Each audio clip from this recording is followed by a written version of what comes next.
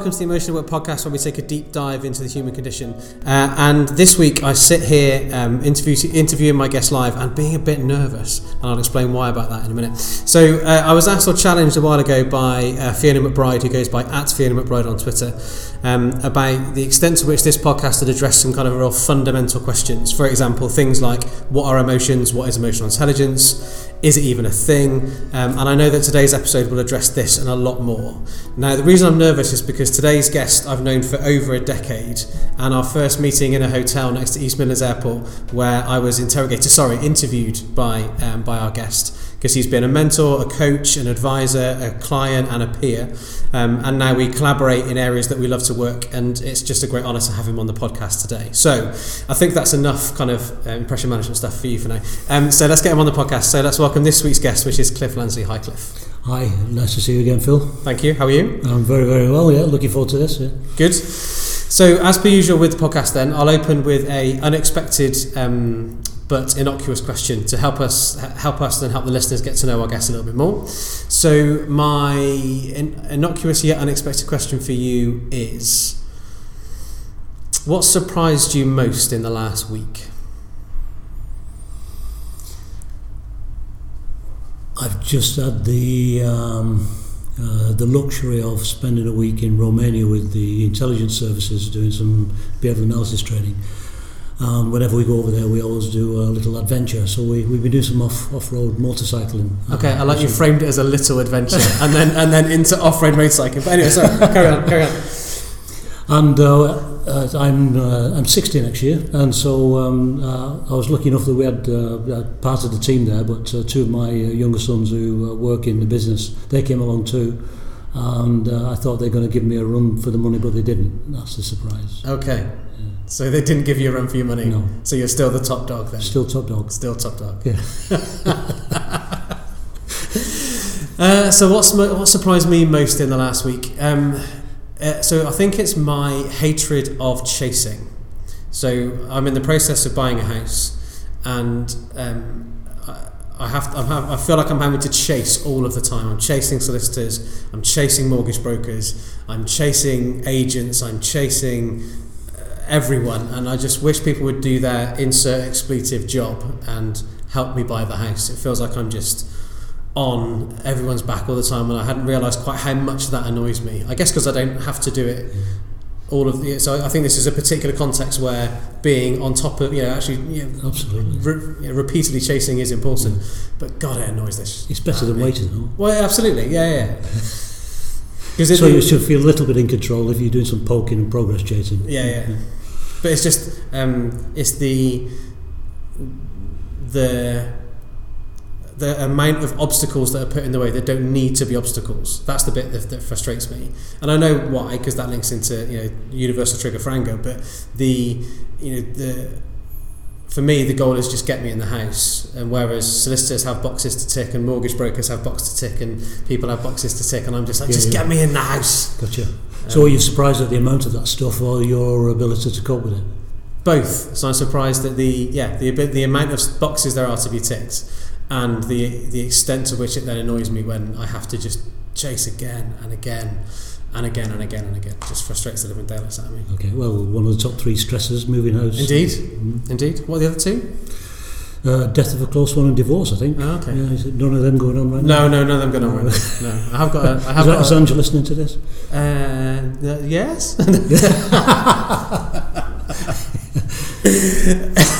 Sorry. All right. So, I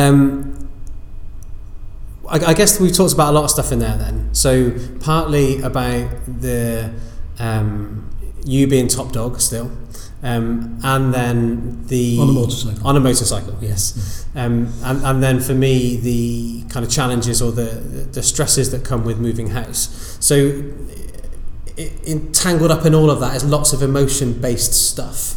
What's making me frustrated, what's making you feel top dog, and all of those things that go into that. So I wonder if we might kind of take a step back from all of that then and go, all right, well, what is or what are emotions then? I think that might be a good place for us to start. Great starting point. Little question with many answers depending on who you speak to. So I don't think there is wide acceptance of a single definition of emotion.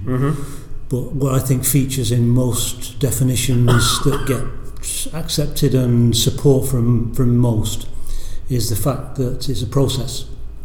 So an emotion is a process. It happens to us. It's not something we choose.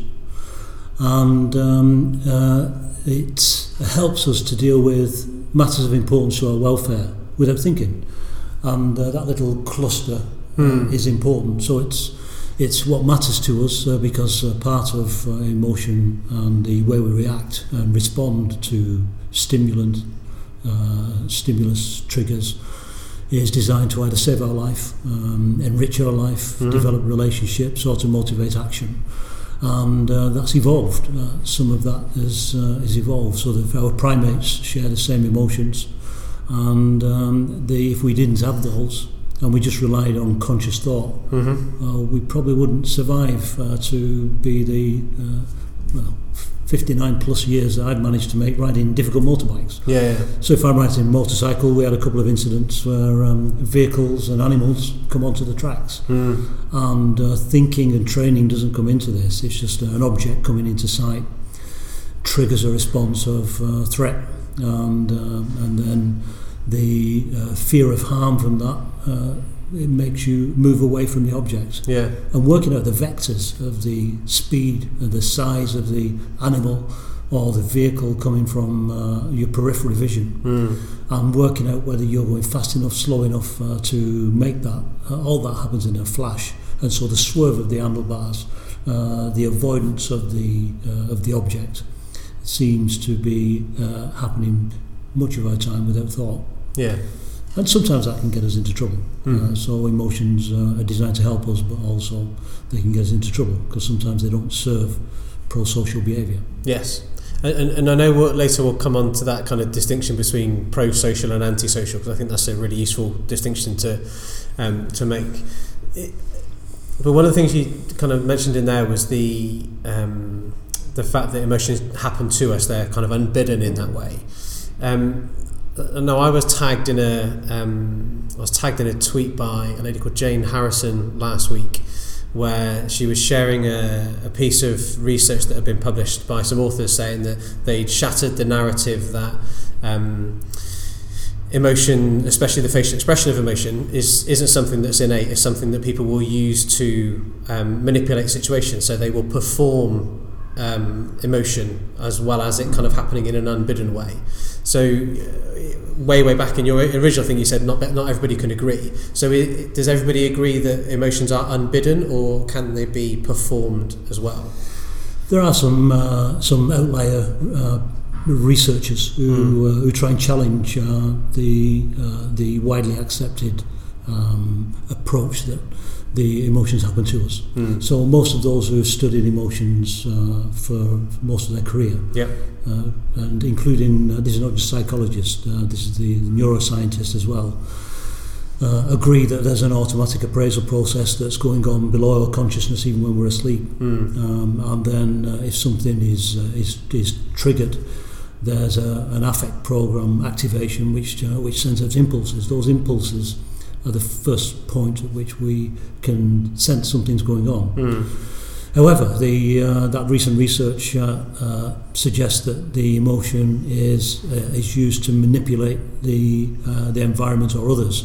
That's true too, because first of all is the raw felt emotion, which is very hard to manage and interrupt because it happens in less than 500 milliseconds. So those impulses are, most people agree, Joe Ledoux, the neuroscientist, says you'll never remove the effect of a strong trigger of those impulses. You can weaken the effect. But most of his research is on rats, and it transfers to humans, is that you can't remove a trigger, especially a powerful one, once we have it, whether that's evolved or learned. So, but however, when you get to after 500 milliseconds, you then move into, is the way I'm going to behave right now appropriate for the context and the goals and the person I'm with, and or just for my thinking. So there's, do I need to interrupt my thinking because this is destructive and negative for me? or is this leading to, can I see this manifesting itself into behaviour which is probably destructive for a relationship? Okay. And at that point we may choose to interrupt it. So there's an interrupt needed in some social situations where the natural play out of the emotion could be destructive. Okay. Like my grandmother giving me a piece of cake that's disgusting. She loves me, I love her. For me to show disgust and my true feelings as soon as that cake touches my tongue would be offensive and cruel. Yeah. So you have to try and mask that as much as you can, and sometimes you can't, so that you can portray maybe a false emotion for good reasons to the other person. So using it as a transmission tool to manipulate an environment is often done for good reasons. A poker player might want to do it for competitive reasons about the card they picked up. And and the face is a signalling tool. That's part of why the face, we believe, is wired up to what happens in that half a second.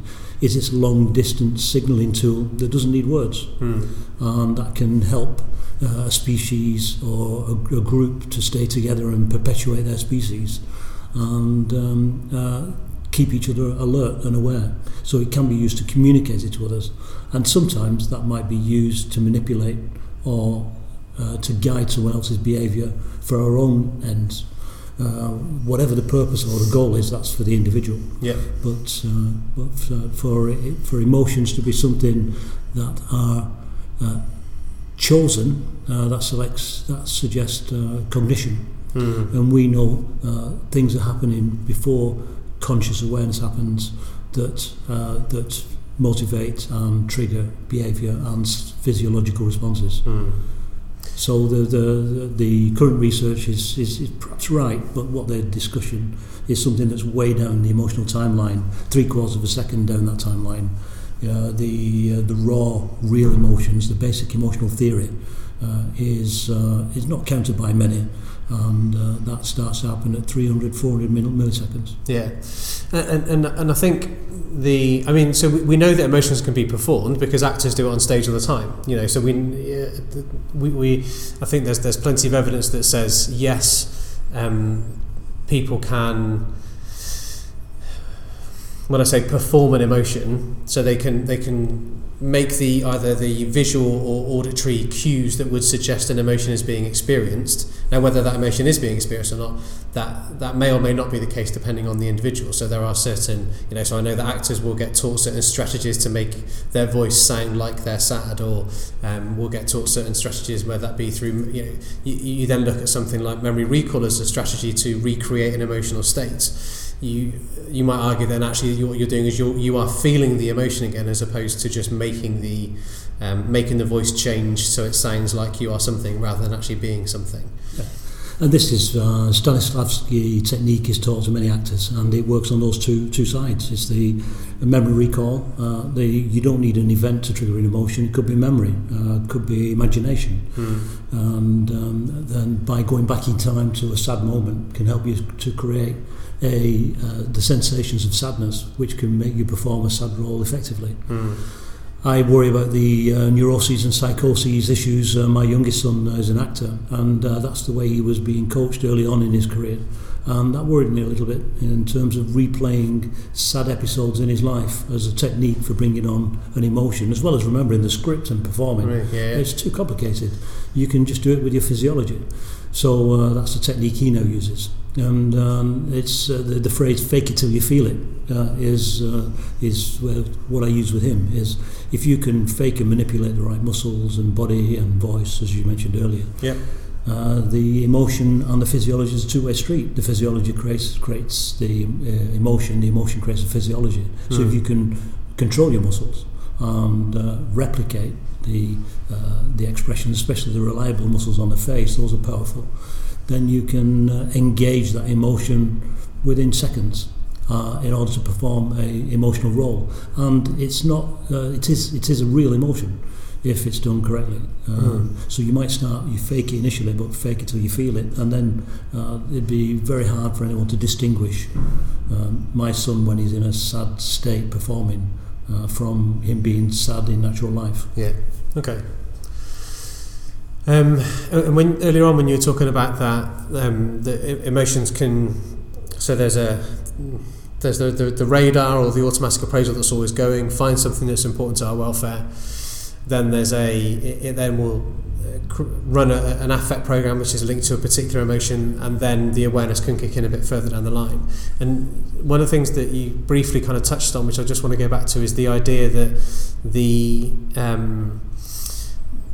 self-limiting effects that emotion can have. So, for example, I was chatting with somebody recently on the podcast about anxiety, and one of the conversations that we had kind of pre and off air was how sometimes they can be prone to seeing things as anxiety provoking that they're not actually anxiety provoking, but a message or something will be said or a message will be sent, and then they see it or they hear it, and then they interpret that as, oh, that's about me, or oh, that's challenging my, do you not believe me, or are you doubting me, or not, believe my credibility. So that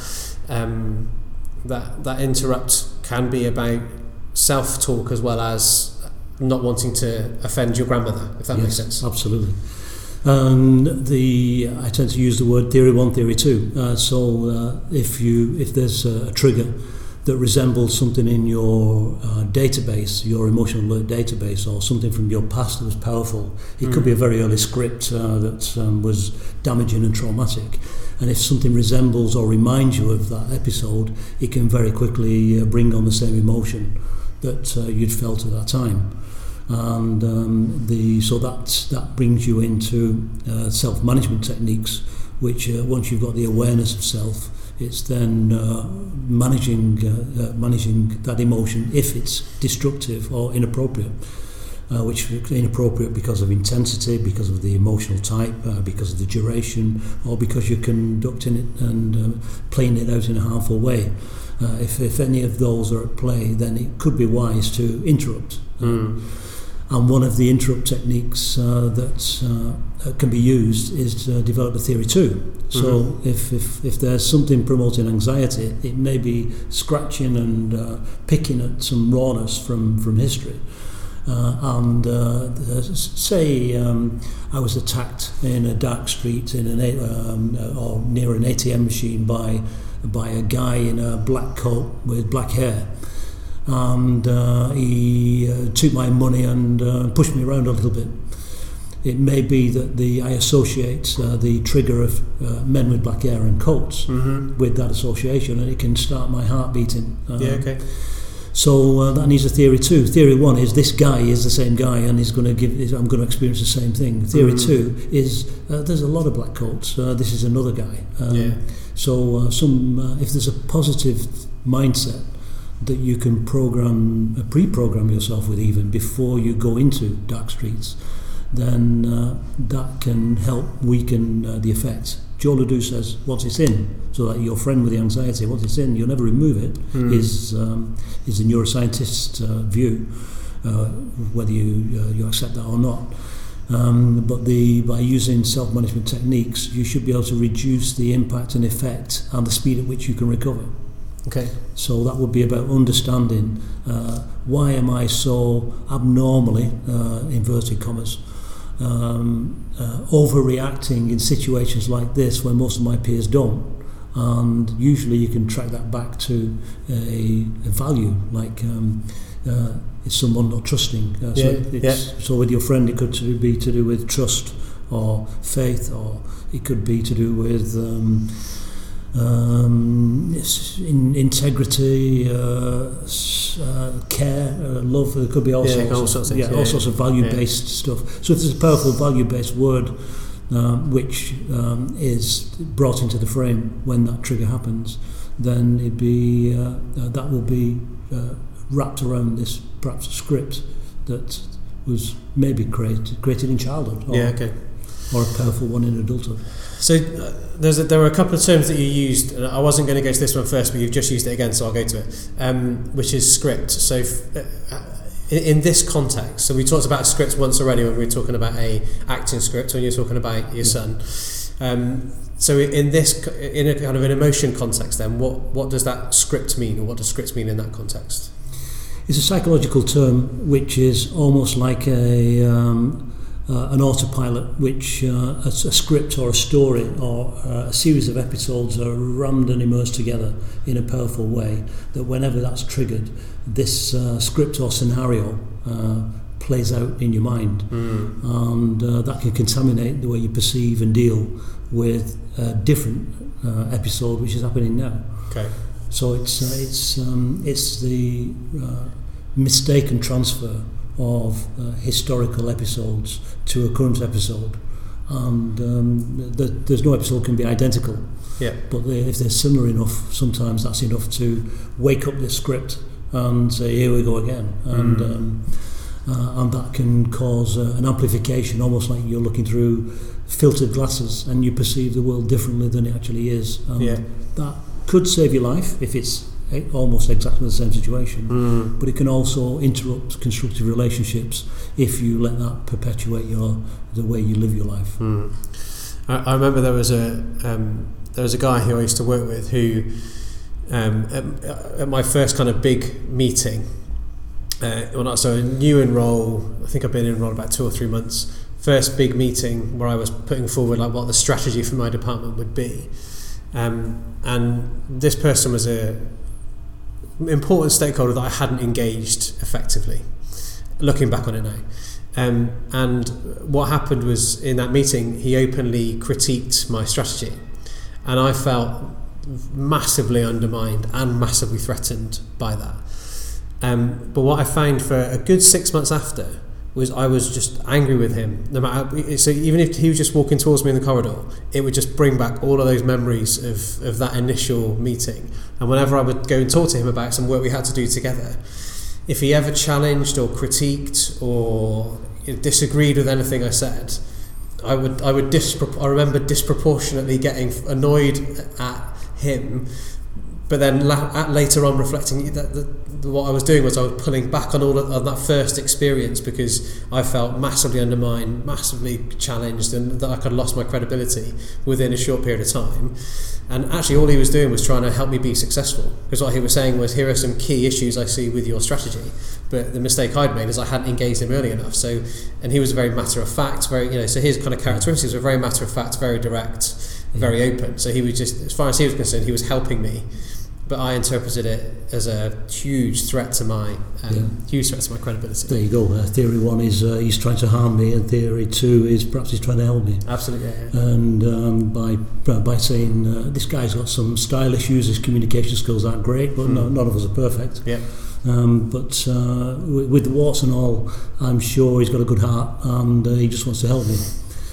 And some people are bad guys, bad ladies, but 98% of the world are good people and do want to help. And so I guess you adopted theory 2, did you? Yeah, I got there in the end. Everyone else got there in the end. And then the other term that you used was an emotion alert database. So one of the challenges I think that I have, one of the discussion points I often have around emotion is it nature or nurture? And I say, well, it's a bit of both. And is that what the emotional database is about?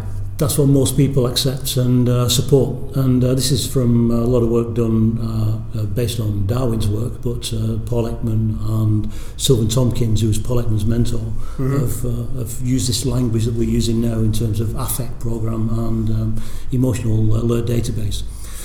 So yes, many of the signals in the database we believe have evolved. And but some of them have learned, so they could be, for example, some adults are scared of the clowns from the circus, and you can understand most people being probably scared of a drop in gravity. So if the floor was to drop 6 inches, most people would experience fear. Yeah. Many people experience fear if they have a poisonous snake in proximity and it's attacking them. Fear is normal for chimpanzees, babies and humans. So those have probably evolved. But the clown in the circus, could be something, maybe a script. There's something bad happened in a circus, and the fear of the unknown. We like things that are comfortable and known. And this unknown thing with a big red nose making loud noises, he was only trying to or she was trying to entertain us. Yeah. But that could have gone into some child's emotional alert database that, be careful, this is a dangerous thing. Yeah. And almost that can then become a phobia, no matter how much reassurance from parents or even therapy. The sign of a clown that's made up can trigger that database. And it's like a fish trap. This is Joel Ledoux again. He says almost like a lobster pot. Once that's in, it's very, very, very difficult, even with all the support and therapy and psychiatric help to pull that out. So that would be a learned trigger rather than an evolved trigger. Yeah. Or association. And it doesn't have to be exact. It can just resemble. It's something that resembles a clown could be enough to trigger that emotion again. Yeah. Okay. So we've talked about, and we didn't language it in this way, but we talked about that self-awareness. I suppose you did say self-awareness. So we talked about self-awareness, and then we've also got in the classic kind of Goleman 2x2 grid, you've got the awareness, self-awareness, then self-management, and then awareness of others and other management, for want of a better phrase. And I guess that's probably the most common model or framework around emotional intelligence. But one of the challenges I guess I have with that term, with that 2x2 and the term emotional intelligence in general, is those two words make up, and my listeners can't see how wide my arms are going, but those two words, emotional intelligence, make up this massive kind of variety and breadth and depth of stuff that's all been kind of pulled together in a 2x2. So what's your working definition of emotional intelligence, if you have one? It's you probably capture it with what you've just said there by describing the 2x2 grid. So whether it's Jack Mayer or Peter Salovey, who did a lot of work with Caruso on the Mesquite model, which your listeners may have heard of. So they worked hard on an ability model, and they had the 4-branch model. And then you described Daniel Goleman, who did a lot of work publishing and making bringing this into the public arena around the 2x2 matrix of self-awareness, self-management, being aware of others and managing the interaction with them. So if you incorporate those 4 corners of that 2x2 grid into a sentence, you're not far off a definition that most people would accept. Yeah. However, many of the definitions are not comprehensive enough because I know this is dear to your heart as well. Because to judge competence, whether you take the ability framework or the trait descriptors, we can come to that later, if you're judging the emotional intelligence of an individual, then I would suggest that's impossible unless you can get to a decision on the appropriateness of their behaviour or thinking in context and with a goal.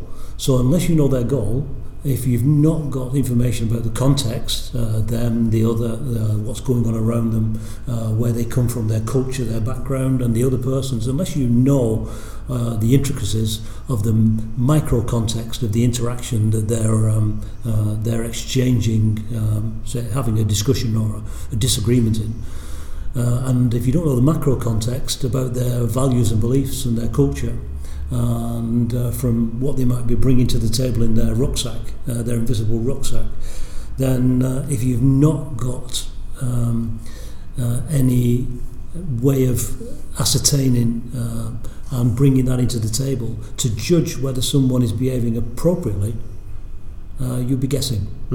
So that's what the challenge for assessing emotional intelligence is. First of all, you need a framework that respects culture and brings culture into play and the wider issues, which we just call context. Nothing happens in a vacuum. Absolutely. And context must feature. Now, unfortunately, there are about 6 or 7 popular models now with assessment tools around for emotional intelligence. Many of them neglect the context. Yep. And many of them also don't respect goals. What's the goal of the interaction? So my goal with you isn't always pro-social. If I'm a poker player, I want to beat you. I don't care if you're hurting and you lose money. Now that would hurt, that phrase would cause concern to some. And therefore that brings another thing into, which is a problem for the models, is they're contaminated with value-laden or role-laden aspects. So Daniel Goleman was designed for leadership. Yeah. If I want emotional intelligence for me and my wife, then there's no leadership there. We're equals. Well, I would say that. My wife Ellen might say she's the boss. But leadership is a contaminant. If we want a pure generic model, if we're striving for the equivalent of an IQ model, which is generic and widely applicable, then we need an EQ model which has got the same clarity. And even, and this is not going to be popular, even if the intent of the model is not pro-social and to do with well-being. So many of the models have criteria in them that are driven towards everyone feeling happy and good and working together and constructive and cooperative. And in poker and big business, sometimes if I'm Pepsi and you're Coke, my job is to beat you, and that's the mission statement of Pepsi, to beat Coke. So I want to beat you, not physically, but competitively in a fair way on the market, to protect the employees that have given their lives to our company, because that's my duty and responsibility, and to serve our customers. Hopefully without being destructive and damaging to any of our competitors, but competitive business, everyone wants 60% market share. 3 companies can't have that. Okay. So earlier on you talked about Salovey, Mayer and Caruso, and then you talked about Goleman, and looked at both of those in terms of ways of potentially trying to assess somebody's emotional quotient, or to assess someone's emotional intelligence. So for the listener that might not be familiar with each of those approaches, do you want to give us a bit more of what's a synopsis of the Salovey, Mayer, Caruso work? And then you did a little bit about Goleman, so is there anything else you'd want to add around that? Just give us a synopsis of both, so that before we I know we want to unpick them, but just before we unpick them. It probably would help those new to this field to visualise 3 models or 3 types of model, or 2 in a hybrid. You've got one which is ability. That's the based heavily on the word intelligence. Intelligence is defined in the dictionary about the ability to acquire and apply knowledge. Okay. So if you need to acquire and apply knowledge, then when you think of IQ tests, it's your ability to reason with numbers, reason with numerical, verbal reasoning, spatial ability. Yeah. So you get given tests, and there's right and wrong answers decided by either the science, the theory, or the experts. Okay. There is a series of right and wrong answers, yep. And therefore you accept that these qualities of these 13 assessment tools or 8 assessment tools cover the factors, is the word that the researchers use. They cover the factors which together make up the construct of IQ. Okay. So it might be separate tests, it might be an integrated test, but they are tests in the word that we would understand them. That have right and wrong answers and so on. Yeah, almost like more like maths and physics rather than doing an essay for English. Yeah. So there's right and wrong answers, and they can be marked by a computer almost if you take IQ. So those are ability based. Some people use the word competence. And competence is having the knowledge, understanding and skill and ability to do something. Mm-hmm. So you need the underpinning knowledge and understanding to transfer that ability to different contexts. So good competence models will have a solid knowledge base, understanding base, yep. to allow transfer of knowledge, and then that skill, be able to apply that in a specific context and then transfer that performance to a range of contexts when you're under pressure. So an aircraft pilot may learn in the classroom first about the theory of the clocks and the altitude and the weather. Then they'll go into a flight simulator to develop the skill. But in the end, they'll be then tested in that flight simulator and then as a co-pilot with 246 real breathing humans at the back of them. Because you can't rely on people performing in a simulator and then being let loose to captain a plane. Okay. Because we've changed the context. We've now got breathing bodies in the back of the car, in the back of the plane, and the individual pilot could lose it and not be able to cope with that pressure. So we need to test them in pressurised situations. That's one of the big weaknesses in current assessment tools to do with ability. The stakes are low. They're simplistic, theoretical. Context is often ignored, and the reliability then of using the score in that simulator, whatever that assessment session involves, the reliability of that being a predictive score that this person can perform in high-stake individual situations is maybe questioned. Okay. So that's the ability stream. You then have a trait, a camp of trait believers and advocates. Trait is another word for trait is maybe personality.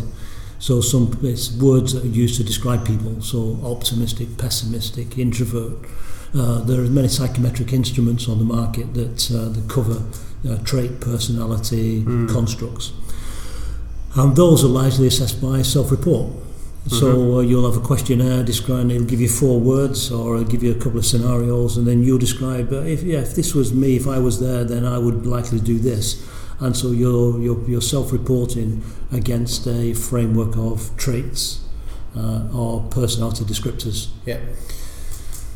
So then you have in the middle, which is Daniel Goleman's in here. In fact, most of the other models, apart from Mosquito, are in the middle. There's very few pure trait models. Yep. Most of them are mixed. What mixed means is there's a mix of competencies, traits, personalities, and qualities.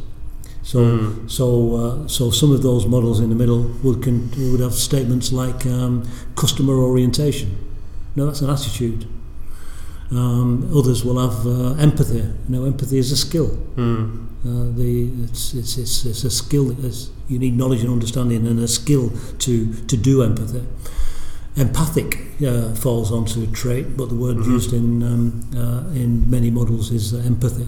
So they'll mix it with a skill. So you've got a quality, which is an attitude, and then optimistic, which is a trait.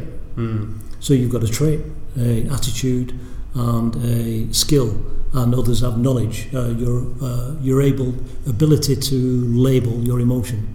Okay. That's knowledge. That's theory.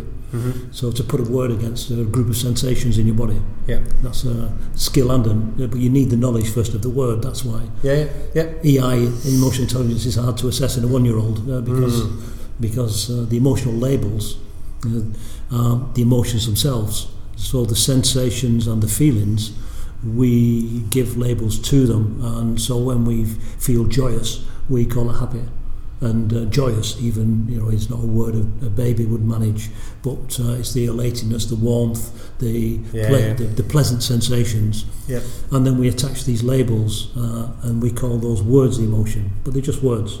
And right now we're using English words. Some languages don't have exact replicas, so we've got to be careful with languages. So you've got your trait, your ability, and mixed.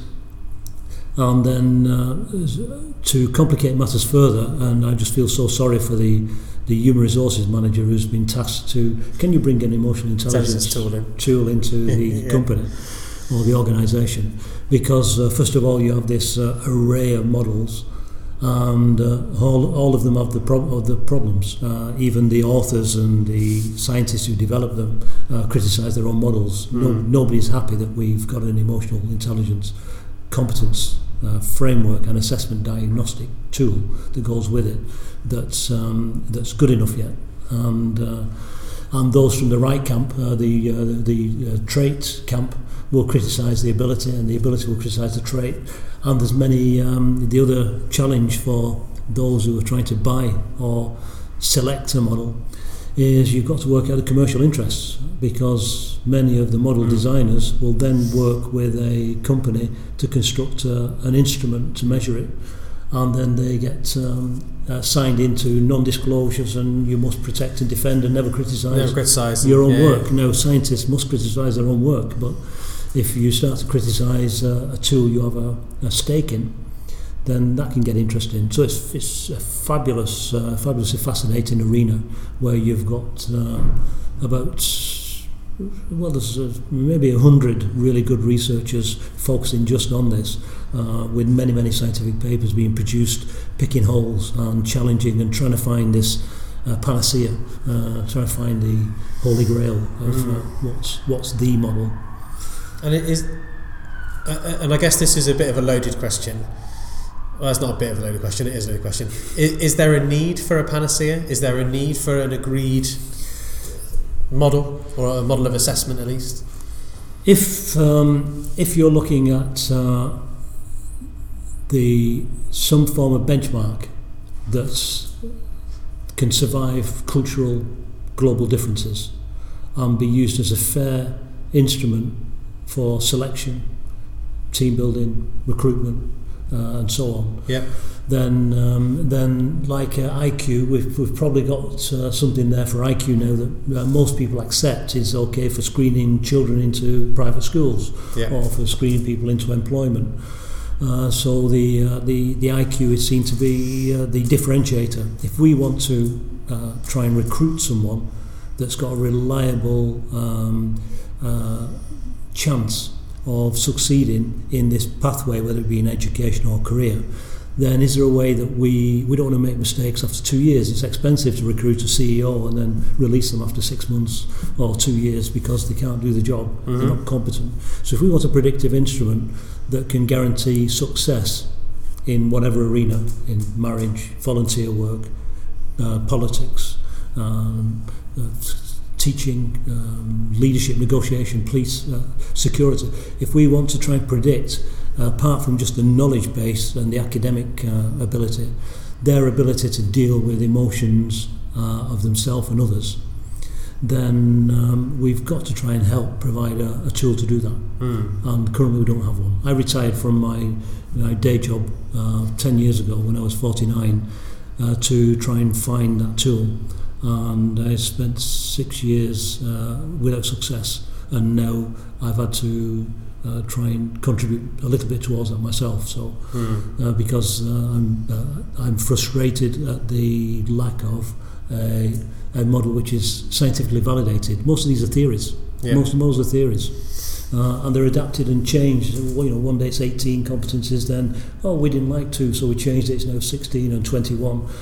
So they're changed on the fly without empirical research. And if people are going to use those to train, say, high-stake situations like soldiers fighting in the high-stake environments, if those are going to be used for selection and support and development, they've got to be able to be trusted. And so I worry at the reliability of the current frameworks. So I'm going to go a little bit philosophical for a moment. So when you talked about the ability to predict, then, or the maybe a desire or a want to predict,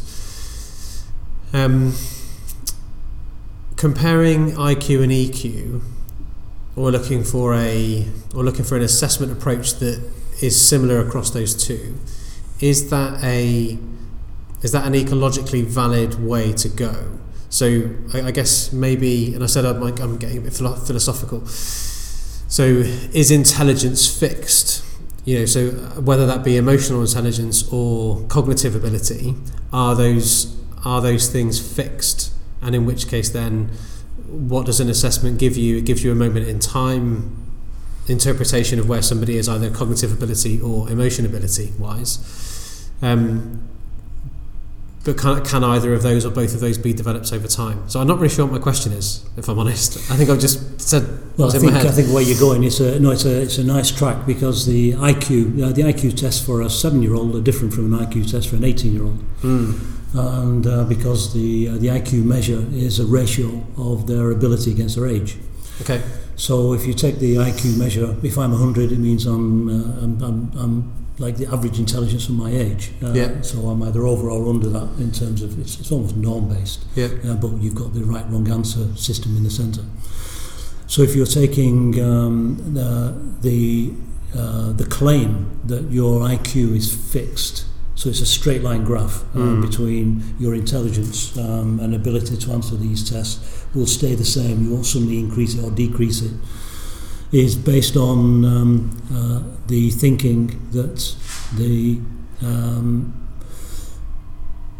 that your ability is not fixed. It's not that your knowledge and understanding sticks at a six-year-old. It just progresses on a straight line graph. Okay. So you're born with it. You're born with that ability, and no matter what people do to you, you can't be changed on that line. Is what many people accept. Okay. I challenge that. I'm not convinced because the IQ is based on academic, scholastic intelligence. Howard Gardner has multiple intelligences, and the academic element of that is only 2-3 parts. So for someone to be to predict whether someone can succeed in life, work, social relationships, or whatever it's being used for, from testing a small percentage of their ability across a range, if you take Howard Gardner, worries me, and it's been hijacked. IQ has been hijacked by the school and the university system. Yeah.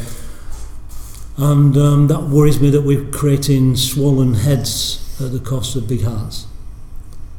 So that's a nice. You like that one? I like that one. Yeah. That was good. So I value academic intelligence, even though the word academic itself means of no practical use. I still value academic intelligence.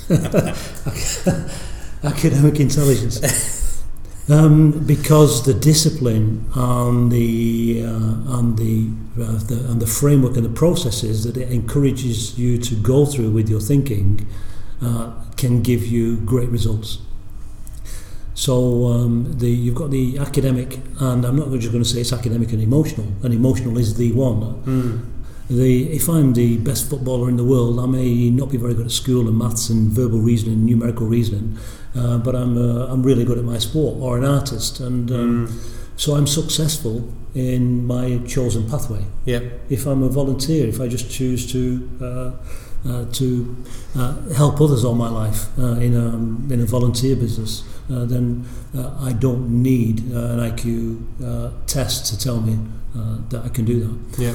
So I think it's we need to move over IQ. There's room for some more, and we need to challenge that pole position that perpetuates the scholastic system from academia and learning into becoming teachers, because it's a pathway which I think is isolating. And I would rather see a range of qualities assessed and taught in schools. And one of my passions and goals is to at least do my bit with the emotional intelligence. Other people will handle sports and manual dexterity, but to bring the emotional intelligence into 4-year-olds and 9-year-olds. So reading, writing, arithmetic is fine, but emotional skill and competence deserves a place for the 4-year-old. And until we get a model that's robust enough and tested with adults, we daren't bring anything into schools. It's been tested and piloted. There's a program called Social Emotional Learning, Social Emotional Aspects of Learning across America and the UK. Yeah. But that's just a adaptation of competency frameworks that were developed for leaders. It's a force fit. So we need a generic core model that can fit for a 4-year-old. Well, first we need the adult model. Then we need to see how does that need to be changed. Because if that's accepted as a benchmark for adults, then the subset of that needs to be how can we then develop a framework that can help us track and benchmark individuals so that we can design interventions which can help them deal with their own emotions and the emotions of others in an early stages, because that's a life skill. Yeah, absolutely. So if we can get that life skill in early on, we need to make sure that the framework and the tools we're using are reliable. And I daren't move into which I've been a governor for 25 years with a primary school, and they're begging me to get this in, and I daren't move in until we've got the validation of the models we're currently working on to take them into 4-year-olds. It would be irresponsible. But right now they're getting very little. Yeah. So at my children's school, my son, he's in reception now, and as much as I don't like it, they're currently working on what they call red thoughts and green thoughts. So red thoughts being kind of put in those negative camp, and green thoughts being put in the positive camp. And I don't like the framing of that as red and green thoughts. But anyway, before I won't digress into that. But I agree with you. There is so much more that can be done. You know, if that's the best we can do right now, come on, we've got to be able to do better than that. Surely. Yeah. Surely. It's so basic. I mean, there was some. It's a step forward, I guess. It's better than nothing, maybe. But I have the same reservations you have when you say that. There's a book out now called Seeing Red. It's been out a while, and it's dealing predominantly with anger. And it's not framing it too much as negative, but it's how to handle it. And so there are some good pieces in that. So I guess if it's like if you see someone, they've had a car accident, some people are worried to intervene. Sometimes intervene with something that's partly going the right way is maybe better than doing nothing. You can't steer a stationary car, so let's get the car rolling, I guess. But I still can't bring myself to take anything into the school system right now. In 2 years, I think we'll be ready. But right now, I'm not ready to take anything into a school environment. We've got 20 schools. They'll expand to 200 schools with funding already in place. But we're just not right there. Not there yet. Okay, so where have you got to then? So you said you're not far off. So tell me where you've got to. Well, I think I'm one of the oldest students in Manchester now because I re-enrolled for a PhD, and so I'm now in the middle of a PhD, which is doing a critical analysis of the emotional intelligence models, leading to a generic model and an assessment methodology. So that's the focus, because I thought if no one else is going to create that, maybe I need to get my sleeves rolled up. Yeah. So I chose to do that under a PhD for the rigour and again I do value the academia and the research methodology. So by going back to wrap this under a PhD gives me the chance to produce something that's going to work in as much as it can do, but also open it up to critique. So I've got the luxury of some of the people we're talking about being on an advisory board to critique the pathway of the journey, and I've got 99 subject matter experts who are standing ready to look at the right-wrong answers in terms of emotional intelligence. So once that's been validated, the model is that's resulting is a result of a critical analysis of all those in place. Okay. So identifying what the gaps are, but what the strengths are as well, and it's any model that comes out the other end won't be perfect, but it's got to survive the strong critiques that are coming from both camps, from the ability and the trait side and the mixed model side. So my aim is to try and handle the flaws in the existing tools as judged by the scientific community, and create a framework which is then going to describe something that could maybe become an emotional intelligence, an EQ score or an EI score that people might see as having value. Okay. And how are you feeling about that? It's a little bit scary because it's not easy, and there's a lot of interest in the field, but the early signs and the feedback I'm getting from the people who are advising, so I have a good supervision team, so you need that critique and challenge, but I've also got some subject matter experts and gurus, so I'm lucky to have Paul Ekman giving me feedback. There's people like Dan Sokolowski, who's pulled together a lot of work on assessing emotional intelligence. So he's mentoring the work too. So he's taking us forward. Jack Mayer has offered to help. Not on any tool because that will conflict with his own work, but support the PhD. So supporting the thinking and methodology, some of the prime movers and shakers, Mark Brackett, one of their protégés, Peter Salovey and Jack Mayer's protege, one of their prime students, is now working he's heading up emotional intelligence and doing a lot of good work. And I'm interested in his support because he's also working with children. So that's my long-term goal. So I'm very, very fortunate to have a few people on tap to help with the development in the other stages. And then there's a fabulous team of 99 people from the Emotional Intelligence Consortium, which I've recently joined, so I can access their talent, because the criteria for them as subject matter experts is something that I wanted to clarify, because that's something that's criticised with Mesquite. They had 19 experts who were from a conference that some people say, were they really experts? They were PhD students. What have they done? What have they published?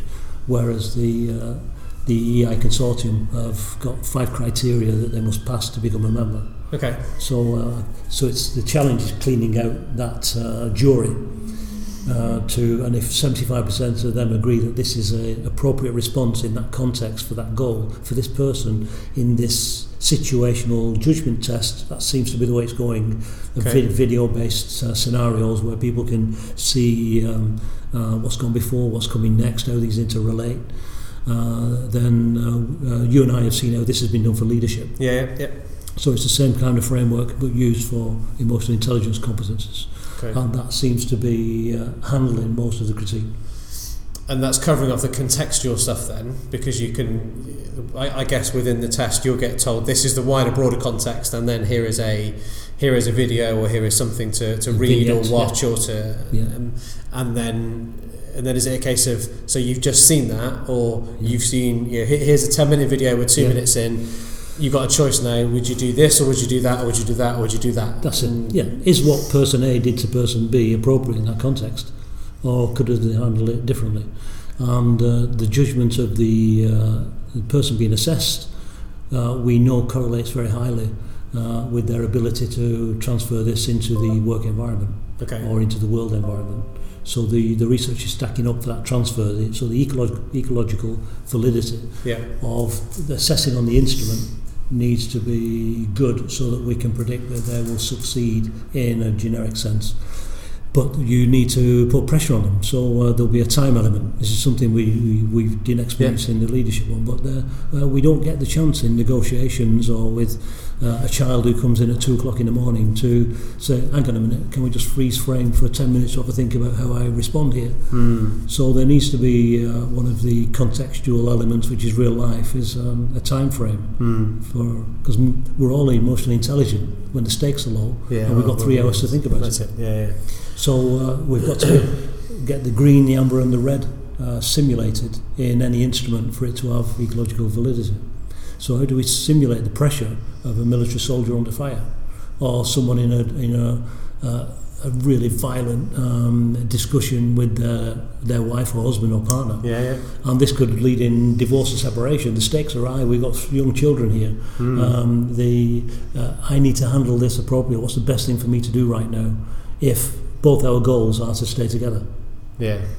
So if the goals are to stay together, we've just had something that's caused an eruption, then there are things you can do which can support or work against in a constructive or destructive way the perpetuation of that relationship. Okay, so that covers off some of the contextual aspects. So one of the other challenges you mentioned earlier on was about cultural. So some of the tools don't take into account cultural variations. Is that something that you're planning on trying to address as well? Because the purists on the ability side say traits have no place in emotional intelligence models, and I believe they're wrong, because traits are part of the context. So a person's personality, by me knowing your personality and me knowing my preferences or traits, if you can either treat it as an ingrained, it's a genetic feature of me that I'm a let's say I'm an extrovert, let's say, and you're an introvert. Let's say that's ingrained from birth, and we believe that's the case. Then by me knowing you're an introvert and me knowing I'm an extrovert, if I want to have a constructive relationship with you, then what's the benefits of me working on that? They're threefold. One, I need to know how I come across. That's self-awareness. Second, that can work out, is me and you a good team, or do we need a better mix of personalities for this team? But the third thing is, if I know empathically that I want to communicate with you, I need to flex my style. Instead of being gregarious and loud and on the table, that sometimes you need some thinking time and you process things internally. I need to give you the space for that and maybe tune my channel to your channel, and engage with you with your preferences. It's like going fishing. I like cream cakes and fish like worms. So for me to go fishing with a cream cake would be non-productive. I need to work out what the other person likes if I want to achieve my goal. So culture fits in that, and this is just I've put all this under the banner of individual differences. So psychologists agree everyone is different. Yeah. Now, you're unique. There's no one else in the world like you. You've got your own skill set, your own history, your own personal experiences, your own little tics and idiosyncratic behaviours, your own stories, your own sexual preferences, your culture, all that, your own language, all that is unique to you. And the more I can read that in you about how that's affecting those beliefs and values, and your history affects you, the better able I am to work with you. So I've put culture in the same bag as traits, personality, preferences, life experiences, gender, age, whether you're from the city or from the farms. But I'll be careful not to pigeonhole you into any of those boxes. I hate boxes, but I'll be aware that may be biasing your habits in behaviour, emotions and thought. Yeah. So you may have some habits and shortcuts that you're taking, and I need to be aware of those to best interact with you. But where they fit, should we bring a Carl Jungian model in, or should we bring a Myers-Briggs model in, or the Big Five? I don't think so. I think it's just being aware of differences, and some knowledge and understanding of current tools and models might be valuable. But when we're face to face with an individual, all the focus should be on that person. But being aware of those differences in advance, need handling to make sure we don't bias, take shortcuts ourselves. Okay.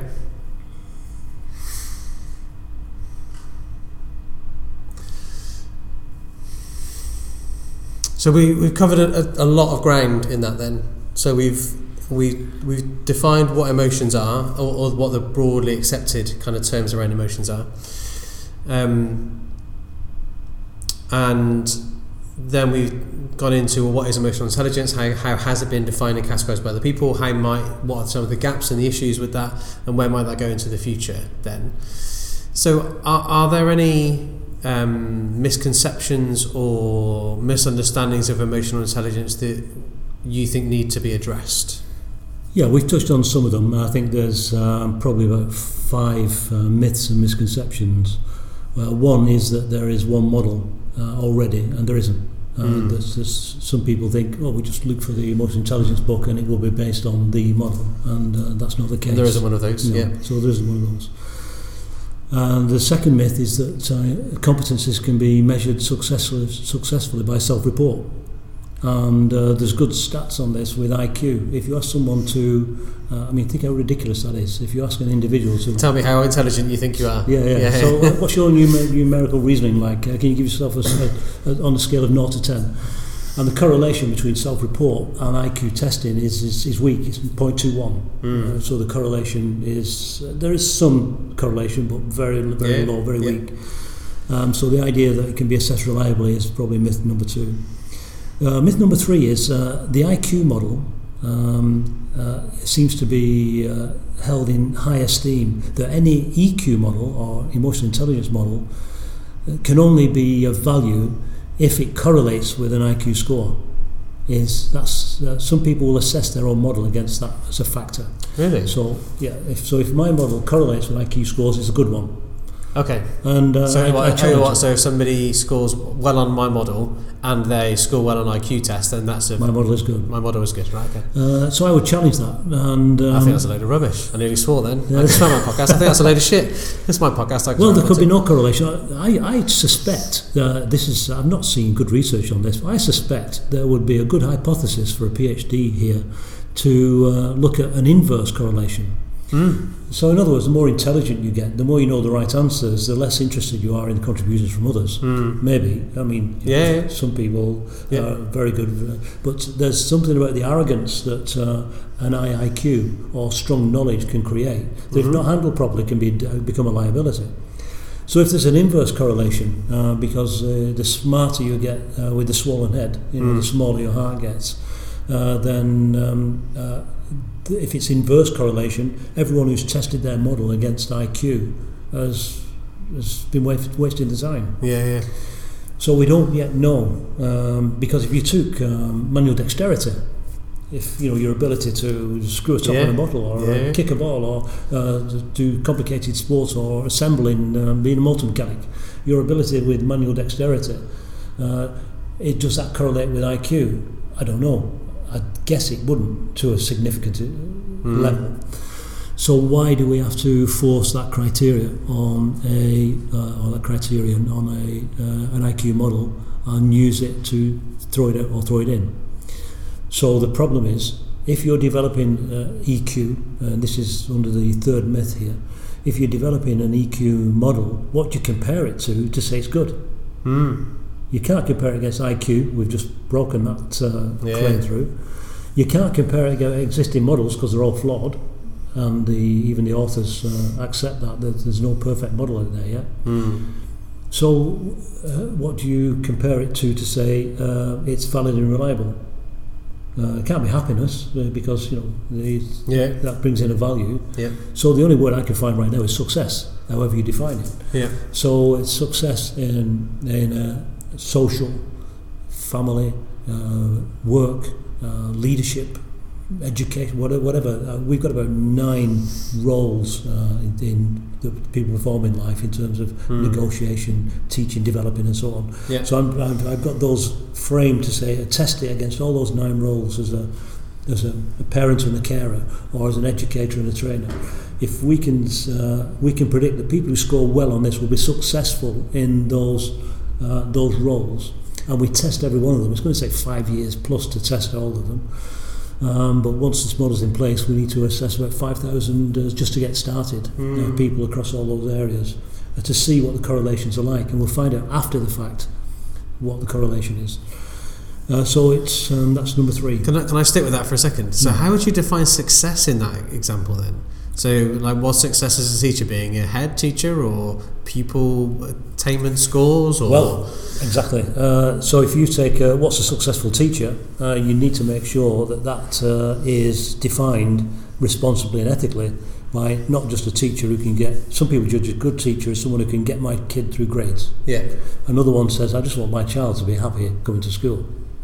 Another one says, I want them to be a well-rounded human being. So you've got the customer in terms of the child, the end user of the educational system.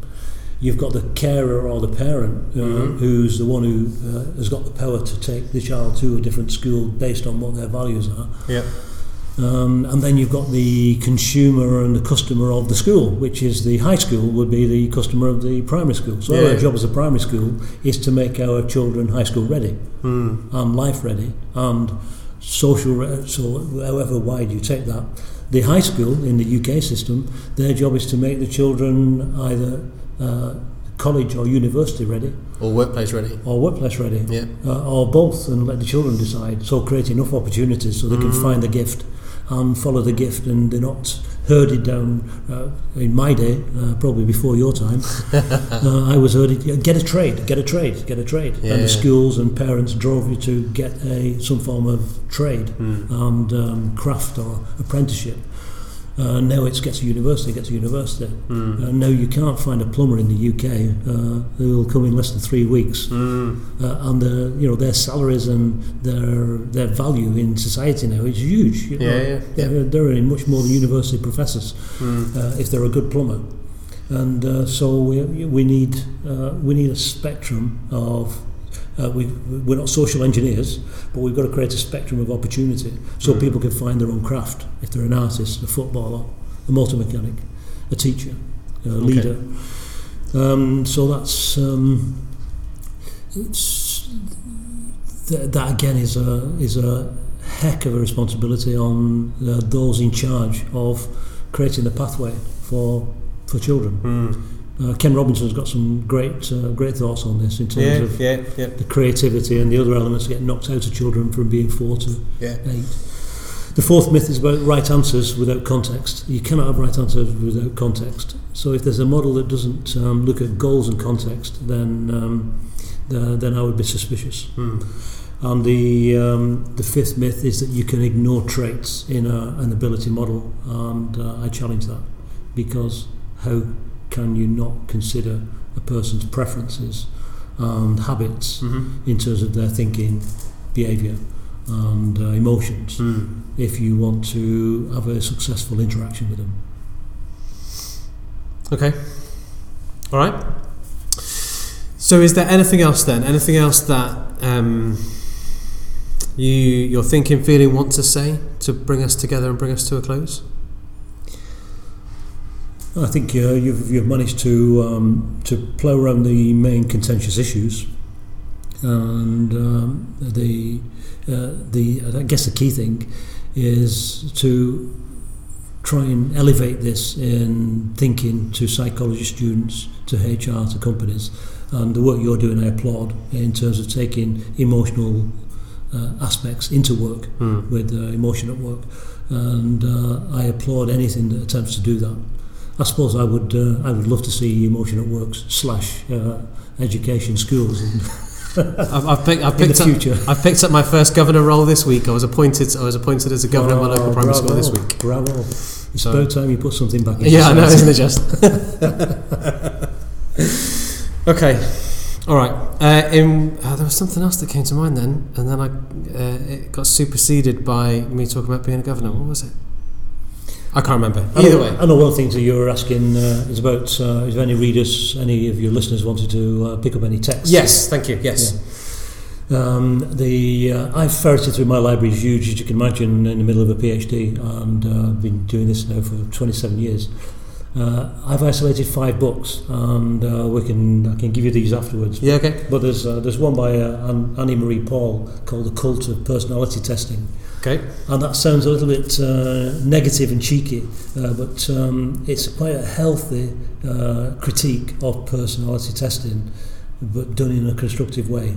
Okay. So this is not to try and put people off traits, because they are valuable on personality, but I would recommend Annie Marie Paul on The Cult of Personality Testing. Okay. She's quite controversial. She opens up with the line of hi, nice to meet you. Let me tell you who you are. Okay. So it's fill in this questionnaire, give it to me, and then I'll tell you who you are. Yeah. And that's a flavour that is strung through the text. Okay, so that's one. Number 2 is I'm hoping to probably update this, so I can see a book coming out of the PhD, which is this is called A Critique of Emotional Intelligence by Kevin Murphy. And this is 12 years old, but it's underrated because I applaud the work he's done. It's not so far out of date because there's been very little development in the last 12 years. So anyone who's looking at the various models, what the problems and how can they be fixed in EQ, emotional intelligence, I'd recommend Kevin Murphy's book. Wonderful, thank you. Development of emotional competence is about the educational process. Now, Caroline Sarney had 8 emotional skills. I love her work, and what she left as a legacy here in the development of emotional competence, I would highly recommend. Okay. And that's it's not the type of thing that will come up in Google. You have to hunt for it. But of all the books I found, this is the jewel, I would say, okay, if anyone wants to look at developing emotional competence. Don Sokowski has edited and pulled together Assessing Emotional Intelligence, Theory, Research and Applications, and that's with Springer. That's a fabulous compilation, and anyone who wants to look at assessment, that is the book. Okay. And then finally, for those who want to go back to Ekman, Darwin, and but not be biased just by their work, I would say look at Daka Keltner and et al. He's got a group of authors he's pulled together on a book called Understanding Emotions. Okay. Now, they're not cheap, some of these, but I would highly recommend, if you had to buy 5 books to take on a desert island and you're as interested in emotional intelligence and assessment, those are the 5. Okay, wonderful, thank you. We'll make sure we put links to all of those in the show notes as well. Wonderful, thank you. Anything else? No, thank you for your time. In which case then, thank you very much, Cliff. Thanks for being on the Emotion at Work podcast, and it's been wonderful to chat with you. Thank you very much. Cheers, Phil. You've been listening to the Emotion at Work podcast, written, recorded and presented by Phil Wilcox, edited together by Simon Leverton. You can find more information at emotionatwork.co.uk or follow us on Twitter at @PhilWilcox. Thanks for listening.